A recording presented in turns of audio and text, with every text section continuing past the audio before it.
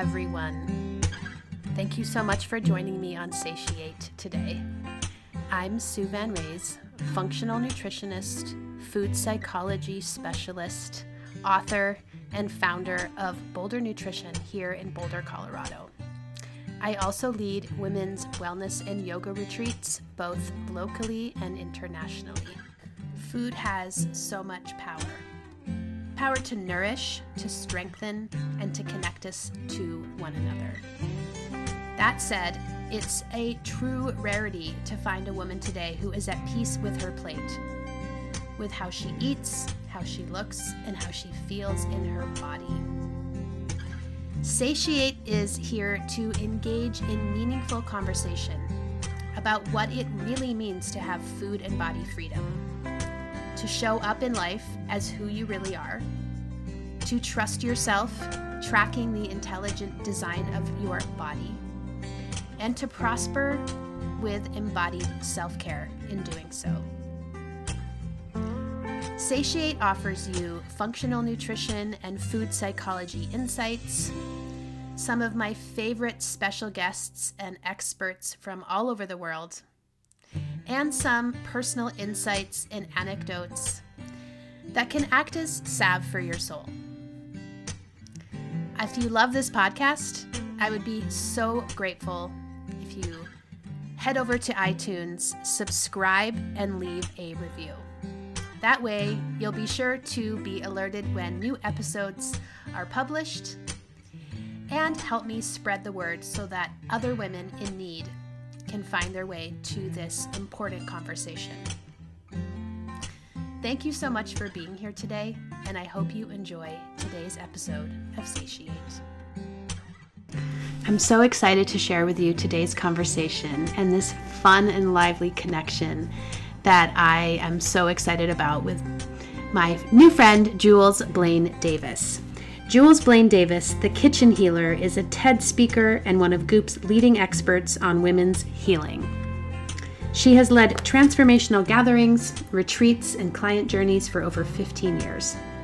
To gather more about her and her new book, The Kitchen Healer, recently published by Sounds True, visit her at julesblainedavis.com. I hope you enjoyed this conversation as much as I did recording it, and let's dive into today's episode. Jules, I'm so excited to be with you. Oh, thanks, Sue. Thanks for having me.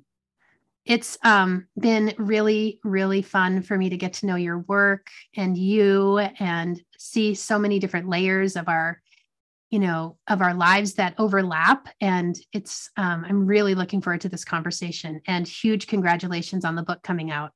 Thank you. Thank you. So, why don't we start with just simply like how you're doing today and where you're coming in from? That is such a great beginning. I love that. Yes. How are you? Let's get current.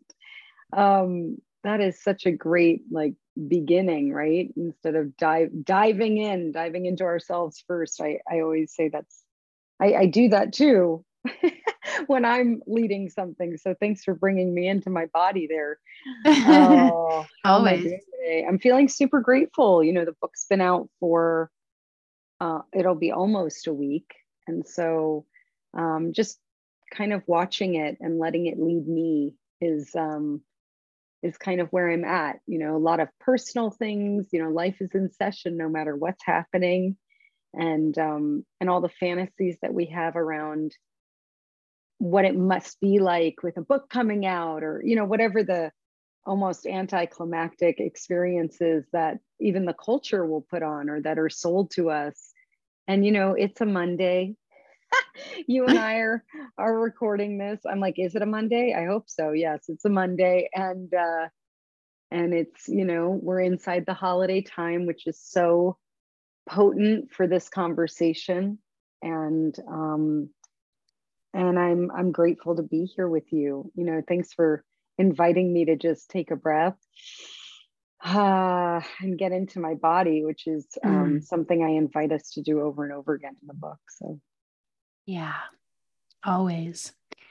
being in our bodies. I actually just taught a yoga class before this conversation. So I've been really doing a lot of breathing and getting super body centered. And I feel like that really matches up with so much of what I've been reading about in your book and about the kitchen healer and you and all of your kitchen beauty that you bring. And the, just the book, I've been enjoying so many different aspects of it, the recipes and this comforting vibe that you really created with this like welcoming warmth that is so you. And I can see like that is just so who you are. And I love that authenticity that you bring in your writing. It's so nourishing for me. I'd love to just kind of start with like telling us a little bit about what is a kitchen healer? And I know some of the answer to that question, having read some of your book, but I would love to hear from you in just this, Jules way of sharing this gift you bring to the world that is so powerful. Yeah, I mean, I'm curious about what you think a kitchen healer is. I'm like, now that you've read a little bit of the book, what is a kitchen healer, Sue? Yeah, I'm curious about what lights you up too. So we'll have to go back and forth, of course. Totally. But in terms of, what is a kitchen healer? I mean, it's so many things, I would say that, where one might need a kitchen healer, is where each person gets to decide what a kitchen healer is, because it's so custom to each person. And what I can share with you in the realms of being a kitchen healer, and of course in the beginning of the book there's an entire origin story that's pretty much big. It's a big part of the beginning of the book, actually, many pages of how I came to even be a kitchen healer, and where the term, I don't really remember the exact day the term came in, but why a kitchen healer? And so I would say that the clearest way to describe what a kitchen healer is came to me after writing this book. It was handing in one of the final drafts, and I realized I'm a grief holder. And that is what came so clearly. It was like, oh, I'm a grief holder. And other ways we could look at it is, if 12-step recovery, I've been a sponsor really of this kind of work. I didn't know that, but in recovery, and I like to call it also discovery, we need holders. We need another part of my bio, and one of the many bios is, being a midwife to life, a doula of, just holding who we're becoming. And so those are a few swatches of fabric, and what do they mean to you and to each person listening? It gets to change and shift, because healing and grieving, transforming, rewriting our stories, they're all nonlinear acts of love, really. Yeah. They're acts of love. And so so that I hope that at least lights a few candles into a newly dark room, making light in maybe an unknown room as we begin today's conversation. Totally. I have a lot of my own self-nourishment and my own being that loves being in the kitchen. And, there's days where sometimes it's a little bit automatic and we're doing the things and making the dinners and cleaning up. And it's like, after the pandemic, that became very apparent how much work that is and can be, with many people to feed. And then other days when I really soften into the kitchen, there is just so much there. And that's really what I wanted to also highlight about your work and your writing and all that you're doing, is like the space of being together in the kitchen, where there is this nourishment of maybe food cooking on the stove or baking in the oven, or there's a kettle boiling and making a pot of tea, there's also these conversations. And I think that in learning a little bit more about your work, these conversations are pinnacle to some of our, grief experience and healing and holding and sharing, and to that rewriting of our stories, and to that coming home to ourselves, and to that ability to be together, especially as women. I know for me, I raised both kids at home, single mom. And so people always came over because I couldn't leave that much in certain phases of motherhood. So I was always like, come over, come over, come over. And my boys sat in the kitchen with so many women, just like listening to their stories. And I always used to say, like, you guys know how to do girl talk more better than most women, but it reminds me of how you've been like kind of describing the, this beautiful healing that happens. And so tell me a little bit about your kitchen, Jules. I'm so I love seeing your boys. How old are your boys now? Well, my youngest turned 22 this week. I just had a birthday party for him last night. Unbelievable. And then I have 25. Yeah. Incredible. Oh my gosh. I love it. Mm-hmm. Yeah, I have also two kids, and they're not in their 20s, but they're getting there. No rush. But yeah, them being in the kitchen, and I guess what really came to me, and then I'll totally share my kitchen with you and all of us here. While you were sharing and describing that, I do tend to, it's almost like a filtering system, like filtering out the fantasies. I don't know why I have this in my mind, but I think it's really an enormous part of my heart service, like how I really truly hold us. And one of the things is piercing the fantasy of what things may sound like, or, oh, I'm never in my kitchen, or I don't know that warm feeling, or, all the things you were just describing, like having everybody come over. That's me too. It's easier than going anywhere. I'm like, this is going to be some people are like, where should we go for dinner? I'm like, just come over. So much easier. It's not so much easier for, 95% of people in America. And I speak to it very specifically in America because I talk a lot about the culture and how hungry the culture is, and how we're really living and growing our children, raising our kids, mothering ourselves inside a super, super hungry body of a culture. And so that means you have to become a pioneer because you don't have another option. There's no one modeling how to do life and nourish life. Very different.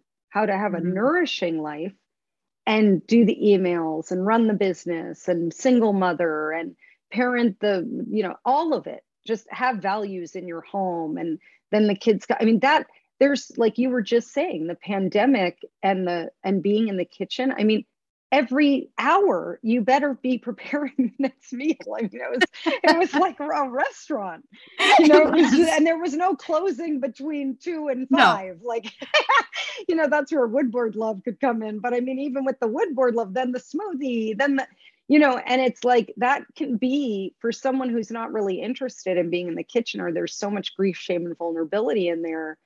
I mean, that'll put you under the mattress, and I'm there. I'm under the mattress with you, and I'm also totally, even like the idea of a pot of tea almost feels overwhelming compared to a cup. It's like one moment at a time. But for us, it might feel like, we're just woven in, and I can get out of it in a second. I have 2 interviews and then an email, and then I got to send even sending wood boards out is a different energy than being on the email or taking a call. They all have different, for me, they're like Roy G. Biv, right? They're like totally different colors So I'm like, okay, how do I make a tea when I have to make it to the post office? And then and we're all doing this, right, in our Yes, lives. Like I'm totally. speaking to all of us, right? Where it's Me Too Absolutely. medicine all over the place. And so in that, like, how the heck am I going to make sure that by the time the kids come home, or like it's a nourishing, soft, yummy feeling when you came from any trauma, addiction, anything, switching, borderline narcissism. I mean, like, name the thing that shaped you. Right. So my work is truly about, I'll probably be answering the question of what is a kitchen healer throughout the conversation. It's like my work is like, Perfect. I'm that bridge. I want to have the conversation. This conversation is just another,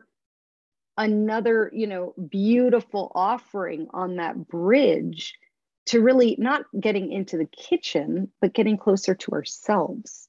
Yeah. Right. Like I was just sharing earlier, it's like, I could be at a restaurant for lunch and I'm thinking about dinner.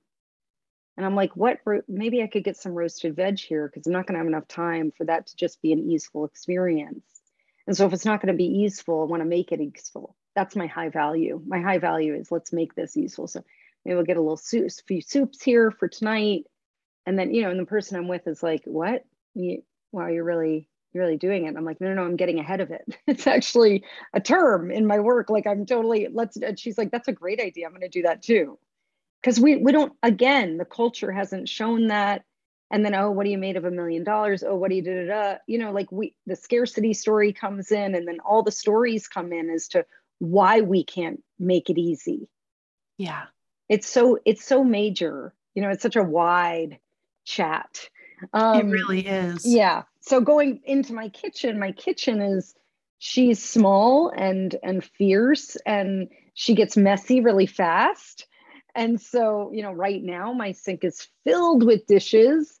And so my kitchen is an unconditional lover. Love it. And I make her that, right, by how I could get really stressed about that and be like, oh, if I don't clear this up, then what I see is chaos, and then I feel chaotic. And that's very true. That's why I know that so well. I can be really clear about that because what I see feels like what's happening. And then some days I can be like, no, I'm not doing that right now because I want to be able to put the music on and get through it. And right now, I'm not going to be able to do that. So I'm going to give myself some grace, and I'm going to make a tea. And, so if I can make something more of a ritual, I'm better at being inside the doing. Oh, I love that. I love it. It's like, I love that you can say your kitchen is your unconditional lover, and that it's kind of like come as you are. I mean, come as you are to your kitchen, and your kitchen can show up back however she is in whatever state, because we know that sometimes the state of our kitchen is not looking like Pottery Barn. And, sure. and other times, it can be just right. But I love that there's this acceptance, and that, you can really bring your whole self there in that space. Something I wanted to say was, there's a lot that happens in a kitchen. And I know for me, like having spoken to so many women over the years in my business and my practice and friends and community, this piece about dinner can be so stressful, and, what we're going to cook. And I think most women can attest to having had days, if not a lot of days, where we're just like, oh, like, this is the piece hanging over my head, like the quintessential question, like, what's for dinner? Yesterday, I had a lot of little things I wanted to do because of the book and because of it being Sunday. And then I also had this birthday dinner for my son on deck. And I got into the kitchen and I had all these groceries and I was making him his like favorite dinner. And I had all this stuff in my head and I was kind of holding on to like, maybe I'll have a chance to go work on this chapter in a little bit. Maybe I'll have a chance to go and do this task or that task.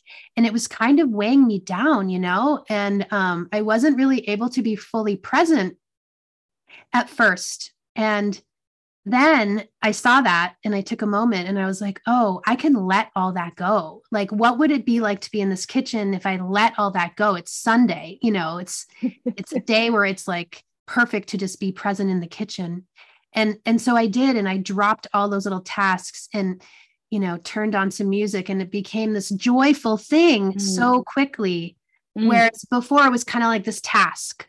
And, it just kind of reminded me of what you were saying, like, when we can be there and be present with ourselves and bring in the ritual and bring in the breath and bring in our scents and just smelling and tasting and savoring. It's such a different thing, than the rat race of daily life. Oh, I mean, it's risky, it's like you were able to find it because you're in it, you're in this work and you're in the world of it. And it can feel so risky to let go. It can feel, I mean, it's such a courage to go, you know what, that can wait. Or, for me, you described such a beautiful scene that is such a me too for me. Me too all around. And, the beauty in that is, when I'm in that position or in that place, which is literally every other hour, I just, the letting go, how do I get to the place of letting go? I'll share a few things. One is a writing tip that comes to mind, and again, take what you want and leave the rest. But what I would do is, for me, it's always about the bridge. Like, okay, I can't get to the desk, and I set myself up to do this dinner. What do I? And then so I'll just record while I'm cooking. There you go. And so, like, if whatever was on you needed to be shared, it's like, I just record yourself while you're in there. Yeah. So, like, permission all around, and, because the struggle is real.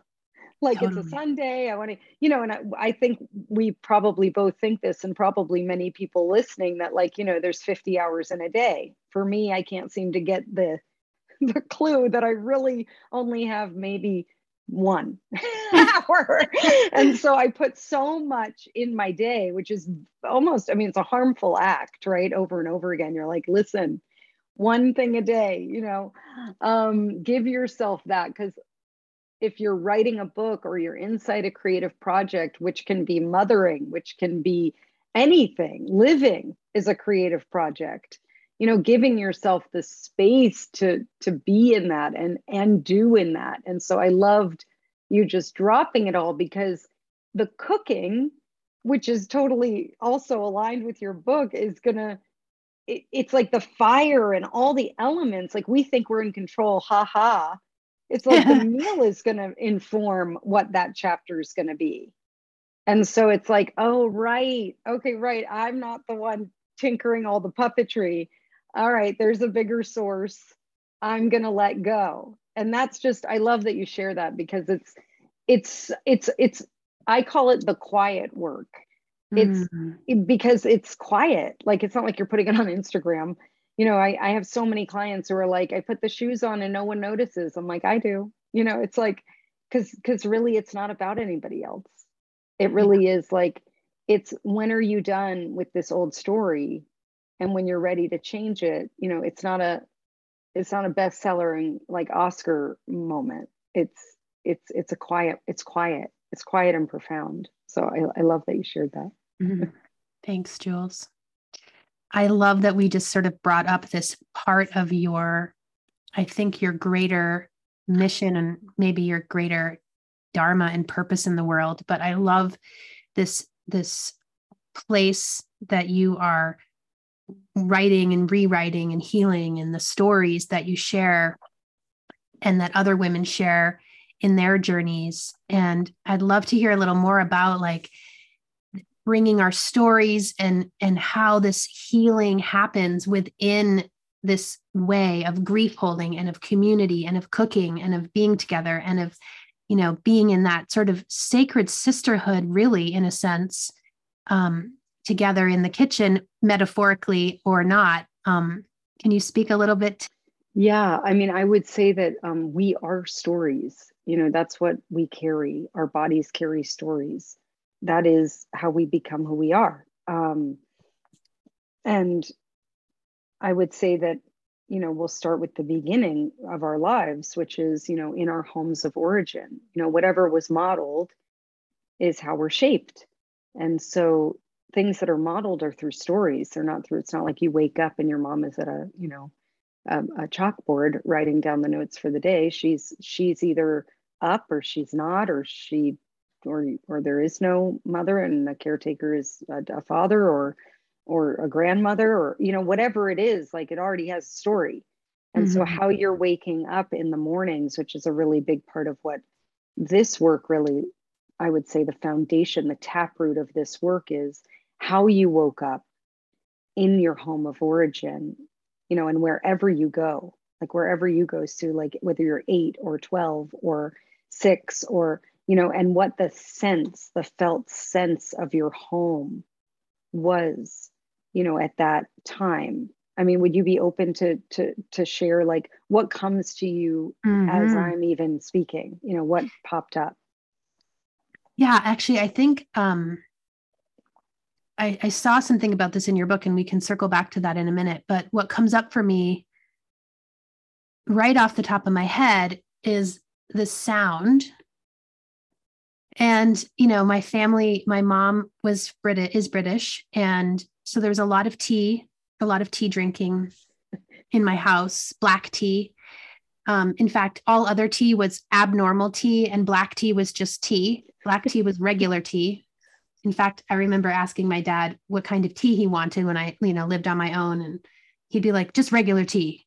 Like, oh my God, I love that. There's no herbal tea. There was no peppermint and chamomile. It was like, there was the Earl Grey, I love it. So that was one thing, but really the sound, and I think I read something about this in your book, the sound that I would hear when I would wake up is my dad, he stirred his tea a lot with a spoon, and it would hit the sides. And that was the morning of most of my childhood, I think. And he was up early. So I think he was up most of the time before me, and hence hearing the tea stirring in the kitchen. That's the very first thing that came to mind. And was the feeling of that like, oh, dad's up, and it was like a loving feeling? Or was it like, oh, dad, I got to get up? Or was it like, what did it come with? I think most of the time it evoked sort of a comfort for me. Different phases of my life were different depending on, right. There was definitely the rebellious teenager years, where that also came with me coming into the kitchen in my ripped jeans and my, sort of, maybe too much makeup on for my dad, and he did not like ripped jeans at all. So there would be like the coming into the kitchen and hearing the tea and the spoon. And then there would be this like, is this acceptable? Like, and if it wasn't acceptable, my clothing or my makeup or my hair or the ear that I pierced the night before with an ice cube in my bedroom, if that wasn't accessible, that was definitely not acceptable. I did have to take that one out. So then I would often push it, and I'd have to go change, or I would put the clothes in my bag and then change and then bring them to my friend's house and then put them on so that I could go to school in them without him seeing the outfit, so there was a little bit of that in there for sure, of like being approved of and accepted. And but the kitchen was fairly nourishing in general in my house. There was also a lot of toast. I love that. So I love all the British things. Crumpets. I know there was toast, and I recently took a picture of my dad when I was home not that long ago. There was also Cheese Whiz. Oh my gosh. And there's still Cheese Whiz. Which is why my gosh, that shifts up the British vibe. I know, right? That was definitely not so British. But yeah, my dad really still puts Cheese Whiz on his toast. He's 85. Visiting me tomorrow for Thanksgiving, and still oh my gosh, good man, yeah, just really solid, in his hunger. Totally. Lots of cereal, lots of Special K, because, don't pinch an inch. Oh my gosh. Oh my God. This is so perfect, Sue. Like this story. Thank you so much for being open to sharing this, because I'm learning about you, which is such a beautiful thing. I'm also seeing how and where that story, just that basic, really like where we can all go, haha, totally rebelling teen, Mm-hmm. and the deeper piece of not being accepted for the expression you were inside of, that you had to go hide and change somewhere else in order to be out in the world as who you truly were in that moment, even though it was going to totally change, because we always are, but definitely at that age, and where that's followed you and how long you've carried that. Because he was, our parents they're gods. They're such strong figures in our lives. And so just the fact that the spoon in the tea can then become the many things that it is, that's the story. To go back to your original question, these are the stories we carry in our lives, and where we have to go hide to change, and where we are still not really accepted. So then we don't accept ourselves. Like even before we started the recording, I said, I'm ready whenever you are. I don't care when we started, because it's all good. It's all going to serve. And it's like, let me just put on the thing and make sure it's good and perfect. And then we're going to turn it on. And it's like, that's the spoon in his tea, which is so cool and fascinating, because the minute you start to really know the story from that nourishment place, you get to change it now when you stir your tea. You get to stir yourself into that tea, and you get to say to yourself, that girl, I accept you fully. I love all the parts of you. How do you want to express yourself today?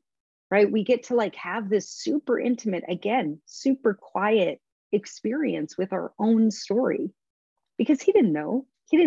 We didn't grow up with parents who were like, I wonder if, it's very rare. If you did, please write me and tell me how it went. But in terms of the parents who were like, this decision is going to mean that my children as adults will be, that's just not what was happening in the 60s, 70s, 80s. No. That is this generation, and the many parents now of mindfulness and nonviolent communication. And we're like learning about like, oh, okay, the choice I make and how I'm modeling everything gives them somewhat of a chance. Maybe we'll find out. But it wasn't in our parent. My mom wasn't like, if I break this mirror one more time, I wonder how Jules is going to do when she's 40. Like that wasn't in the mind. So yeah.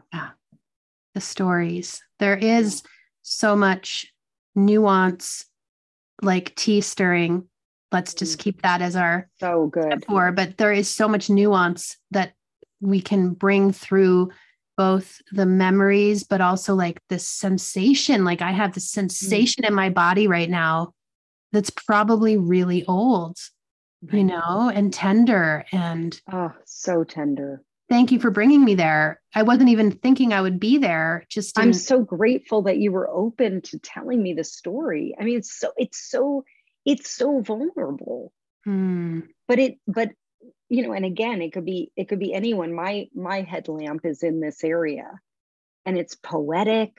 And it's like, we just wrote like 9 poems of your dad stirring, and the different age ranges. Cause you just shared that like a lot of it was kind of wonderful and okay and safe and good. And then this one part, which is pretty crucial time, and there's no one to blame. It's like, he didn't know. Yeah. He just wanted to make sure you weren't going to be in like an alley with a gang of guys. He's thinking about protecting his daughter. Totally. And how fascinating that like just the tea and then who we become is all wrapped up in that from that morning time. Yeah. So incredible. Yeah.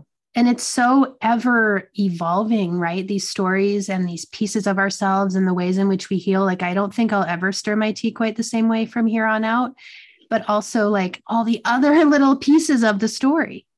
Yeah. And, I have been actually doing a lot of inner kind of excavating around this for my book and some of the stories that I'm sharing in my writing that are related to food, similar to you. And so that one's not in there, but it's definitely evoked some emotion. Not and yet.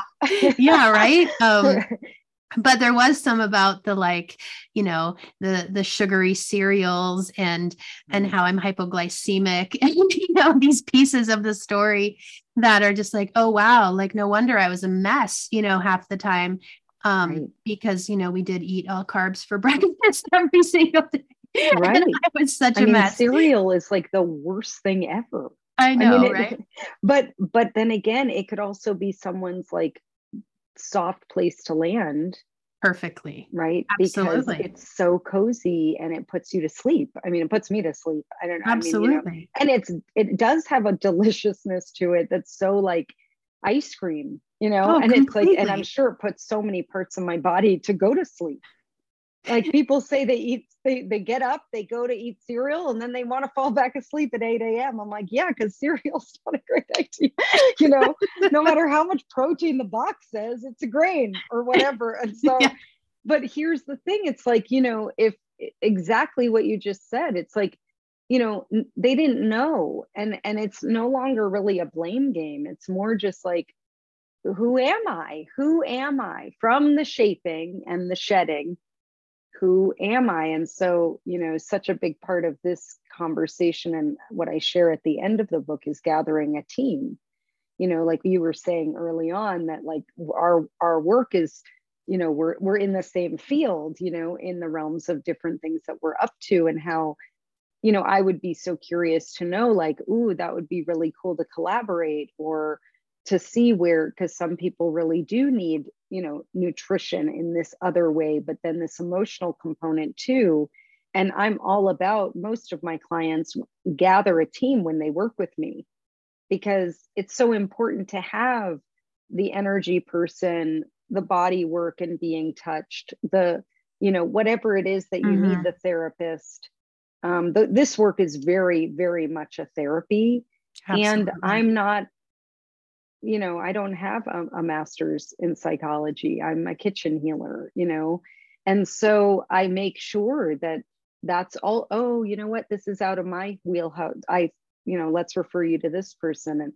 And what's so beautiful about the team idea is you don't need to be in the emergency room to have a team. That's a cultural thing, oh my God, how could I ever have a time? And, is this woman a billionaire? No, thank you for, again, all the stories we were sold and we bought them and how we were shaped.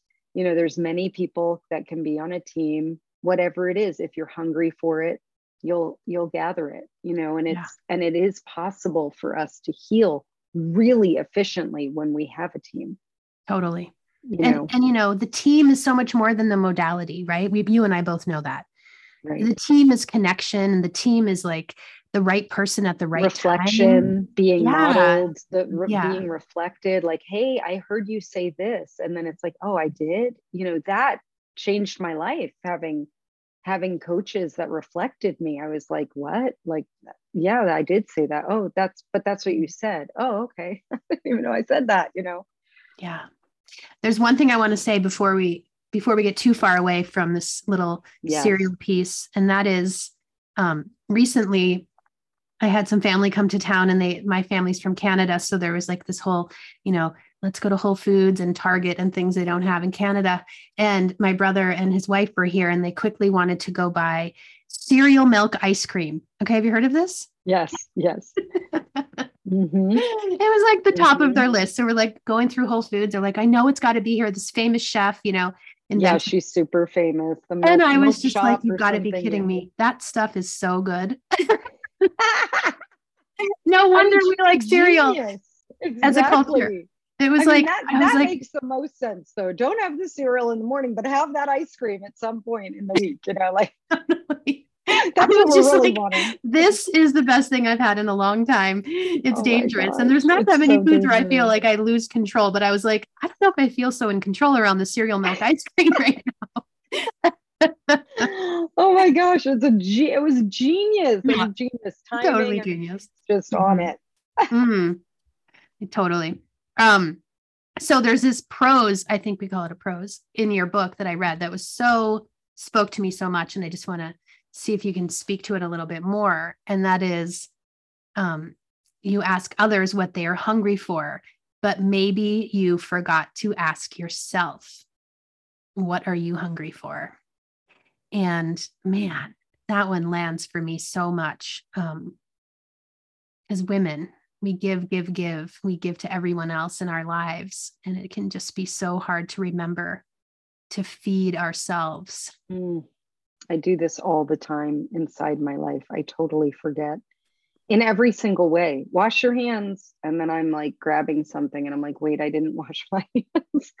Oh no, you know what? You gotta, make sure you drink some water. And then I'm like, wait, have I drank any water? I mean, it's so easy to tell someone else to do something, especially when you put it under the veil of amazing, or the idea that we're parenting or mothering in this amazing way. No, we're not. Freaking get in your own lane. Are you thirsty? I'm talking to myself, of course, with a little more of a loving font.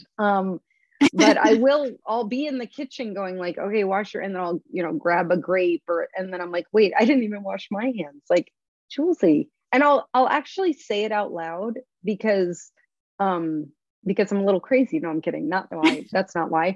But because naming it disperses the stuff on it. Yeah. So I'll say it out loud and my kids will hear me. I'll be like, oh my God, I had you guys wash your hands. I didn't wash my hands. There we go again. And like, I don't even know why I'm doing that other than like, wow, this is really something that I continue to do, and the more I name it, the more I invite myself closer to it. Like it's not a hidden, shamey secret. I am trying to rewrite, or I really don't love the word trying, so we'll put it in maybe parentheses or just completely delete it. But I am rewriting the story of most women, not just me. This is not an I journey. It really is cultural.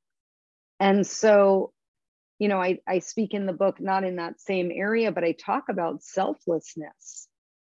And like, if you define, if you go and you look up selflessness, it is no self. Hmm. It's not like something to work toward. No. It's Right. something to like beep, beep, back up the truck and like reroute the Yeah. whole journey. Right. And it's like, oh yeah, I don't want to be selfless. I don't No. want to have no self. I don't want to model having no self to my daughter and to my son. And so I name it to almost like throw a seed out that, I'm going to tend it. And they might even say to me, hey, have you had some water? And so it can become more of a collective act Yeah. because I'm like, running I'm driving the car and then it's like, wait, am I really driving the car? Like how well am I doing this? And again, not the perfectionist enoughness piece, which I talk about throughout the entire book because it's such a big part of what it looks like to nourish our deepest lives. And really like slowing it down, like how important is it, which is more of a recovery term, but it's something I use all the time. How important is it? Like, how does it need to be the exact idea that I had 10 seconds ago? No, because, oh, there's all these dishes in the thing. And okay, tonight I'm leading a thing. And then okay, let's see what's doable for my nervous system and what's going to support everyone. Because when I'm fed, everyone is fed. And if I keep feeding them, and they don't see me nourish in all the ways of living, decision making, filling my schedule, overworking, it's not going to serve. And my whole thing is serving a new story. Like that's Yeah. My whole life is about that awareness because I didn't grow up with a model with that awareness. And so the fact that that wasn't like known by my parent, really, I mean, it's had a profound effect on me. It created a profession. Yeah.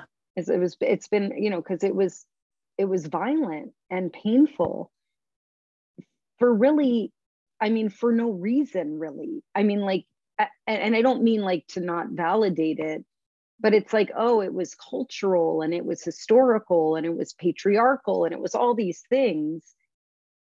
And, you know, it shaped this conversation we're having. And it also, there was so much pain in it.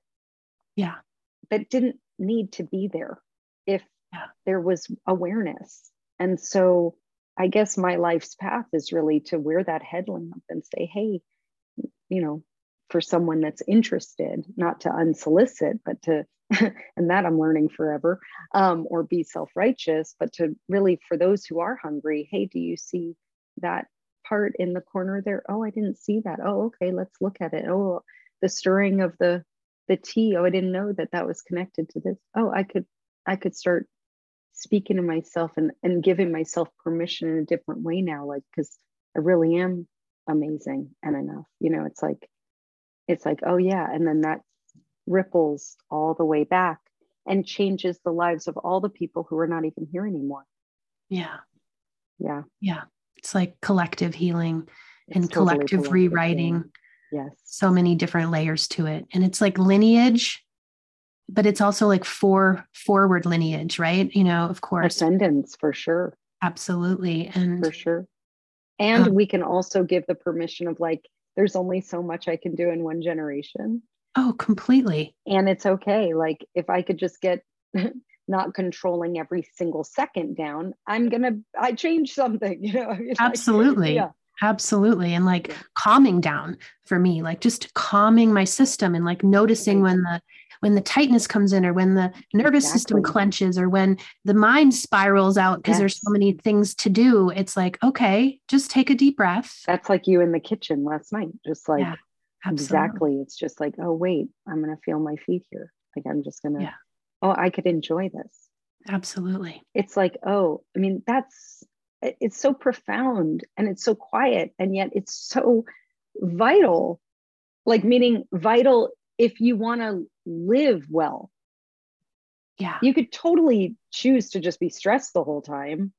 And then we're also surprised when we have like an immuno issue, or we have, you know, our cells attacking themselves because, like, you know, we chose to just be constantly stressed, or we didn't know that we had a choice. And so you just sharing that, it's like, oh my God, I can make that choice, and it's quiet and we're with you, you know? Yeah. Thank you. Thank you. One really beautiful piece of your work and of your book that has been landing so much for me and bringing up a lot of memories is what you called, for listeners, wood board love. Because I had one of my closest friends all through when my kids were young. We used to be neighbors. We both single parented 2 kids each. We traded kids constantly. And we sat around her kitchen island. Like, we should have a backdrop in our friendship that was like Sue and Teresa and the kitchen island, you know, because that's where it all happened. Like, everything happened at the kitchen island.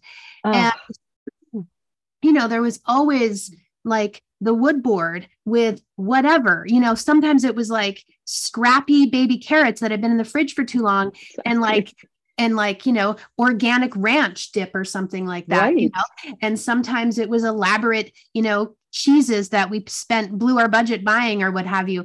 And sometimes it was a glass of wine.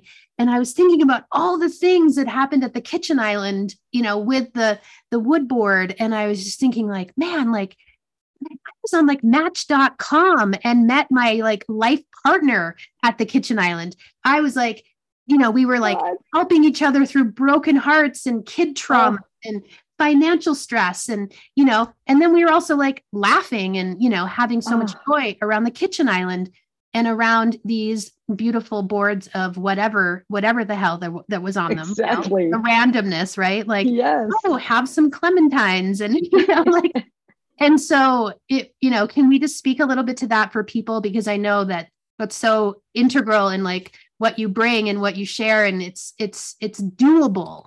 It's doable. Yes, It's yes. Oh doable. my God, I love that. I'm with you and Teresa and your old selves, shedding and growing and healing single mamas. I Totally. mean, it's so amazing. And whatever you could find in there, totally the baby carrots. I mean, like, I love that image so much. And it's so true. It's just you put it on a board and something changes. You cut off the strawberry top, you slice the apple, it's there and it's there for you, and there's nothing like that. There's nothing like being served. There's nothing like being served and being served from someone who's nourished. And so and shopping for the board, you don't need a list. You're just, oh my God, that's going to be great on the board, that's going to be great on the and when you're cooking, it's like make a board and just have it out so people aren't waiting for you. It's like all the things that um, that we do. We wait and we don't want to eat too much, and we don't want to we're just, again, the control and the angst that you were kind of speaking to earlier, just the like and just like if we drop in, actually, like my skateboarding son, if we drop into the woodboard love, or the kitchen island, like you're saying, just like I dropped in, to the bowl. I do. It's Yeah. like I do know about the so dropping in. exactly, or the snowboarding, right? And Yeah. so it's just like if we dropped in, what would happen? And I always say you're going to have a body tomorrow. Like this idea of like, you got to eat your dinner, you got to eat your plate. I mean, it's only, I know you, I'm sure, I am assuming, but I am sure this is a number one story of those who come to you. It's like no one ever said ever that like, oh, finishing my whole plate of food I didn't like was great for me and my whole adult life with a body as a woman. I mean, like, it's like that's been a main story. Like I had to finish it. And one friend of mine was sharing about how she had to finish her milk, and like she was totally lactose intolerant. I mean, it was like an issue, like you were sharing about the cereal, like no one was listening. Yeah. They were coming out of the depression. Like, we're so lucky, eat this and it's going to be healthy for you. No one was thinking about, any kind of, again, trauma or anything that was happening. So woodboard love is just freedom. It's permission, it's ease, it's totally the bridge, right? Between having a crazy day, which could be every day, and getting home. Even if you're somebody who is single parenting, you are working and you get home at 6 and you got to get dinner going, make a wood board first. Just get food out. And as that's out, like it's a party, just a cut up apple, cut up cheddar, whatever it is. You might have just picked up half a roasted chicken in the store and you're just going to make some rice, or maybe you're going to microwave the rice. I don't care what you're going to do, how you're going to get this warm, preyed on food into your family and you. Start with cutting something up. Just cut up some carrots from the lunch that weren't eaten, whatever it is, like we were sharing. And just food out changes the entire energy, the rhythm, the dynamic of that angst. It's just out. It's like, okay, I mean, even if you defrosted edamame, it takes 3 seconds in a boiling pot while you're trying to make the pasta. Great, get some protein in them. Like, it's just a matter of getting those things. And honestly, I always say, if it's not a cooking night, go out. I mean, like what? Like whatever it's got to be, so that the stress of it doesn't win. Yeah. Right. I mean, that's really it. And I'm sure you see this and are navigating this with your clients all the time. It's like, we just are so used to seeing stress and angst and that event-like perfectionism associated with the kitchen 24/7. So you're either running as far away from that and never doing that, and it's in and out until the cows come home, or whatever everybody has near them, whatever we have In-N-Out right down the street. And, or it's, Coq au vin and whatever. Like, no, there's a middle way. Mm-hmm. And that middle way is wood board love. That middle way is, oh, I remember I got one extra dish from that lunch, put it on the wood board while I make the dinner because I have values in cooking and I really want to cook because actually it really helps me.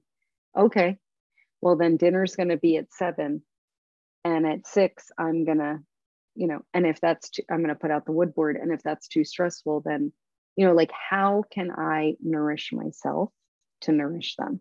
That's really what it comes down to. Yeah, I love it. It also was really a great, when my kids were little, I used to put the wood board out with like vegetables and, something to dip them in, right? Like just something. Love a dipping. Yes. And it's just like, it was amazing. Like I wouldn't even tell them I put it out. I would just like, put it on the kitchen table and I would just see what happens. And like, it wasn't like you have to eat these vegetables or like you should eat these vegetables or whatever it was, it's just like random celery sticks or whatever. But man, it was so wild to just see like how in our own sovereignty, I guess we could say, even as young kids, they would still like find their way there somehow. It was like a wild animal, like, oh, there's food somewhere out on a table somewhere. I'm going to find it. Exactly. And then all of a sudden there's like, they're eating food that they didn't normally eat, or they're trying new things, or they're nourishing themselves, in a way that was sustaining them. And, it was one of the things that saved me as a parent in that way. And so thank you for bringing that to the light in your work and really like bringing the loving side of it out and kind of pulling that out of us because it's there. And it's so there. And like you said, it's so doable. Like nobody can say I can't slice an apple and, put a block of cheddar on a board, right? Like people can, oh, I can do that. And I can do that. That term, I can do that, is a life-changing term. I can do that. Oh yeah, that sounds like something I can do, instead of all the super fancy cookbooks. Most of them I have and love. But do I use them? Probably not. I just love the photos and seeing, oh, pomegranates could go well with quinoa, and how not accessible they are to those who are, really living the hard life. But again, that's the story we're carrying. And that's the relationship we are with in that story. So if we nourish and feed that story, so many more things become possible, Impossibility is that beautiful energy and quality and element that really is a game changer, right? Like if we know there's possibility, then we can like kind of soften into it instead of feeling like we're limited or we're stuck or we're, right. in a place where we feel hopeless. Like possibility is everything. It's everything. And it's, the more we tend it, the more space is made for the miracles to come, and it really is a faith. And I have to say, I'm in a long conversation with faith and what that means, and where it is, and when I just stop doing that and I'm just, and I say this in the book, it's like a life happening for you no matter what comes my way. And so much has in my life. I've been invited forward in very, very deep ways with mortality, and now I'm inside some very deep things as this birth occurs with this book. And I know it's all for me. And what I mean by that is it means I can hold a deeper, wider container for us. Yeah. And that's it. Like I said yes to spirit. I say yes to Mama Earth. I say yes to being here. I say yes to life. And life says, okay, here's another really hard thing.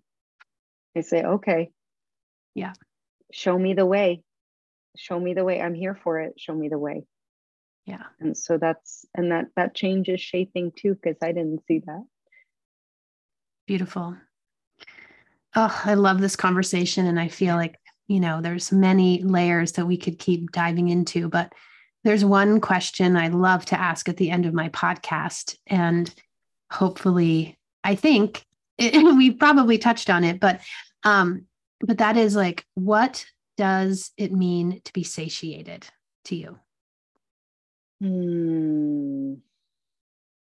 Hold on, let me look up the word. No, I'm kidding. Trust me, I've done that a few times. I mean, the beginning, the first thing that comes is lightness. So when I'm fed, when I'm satiated, I am light. I am lighter.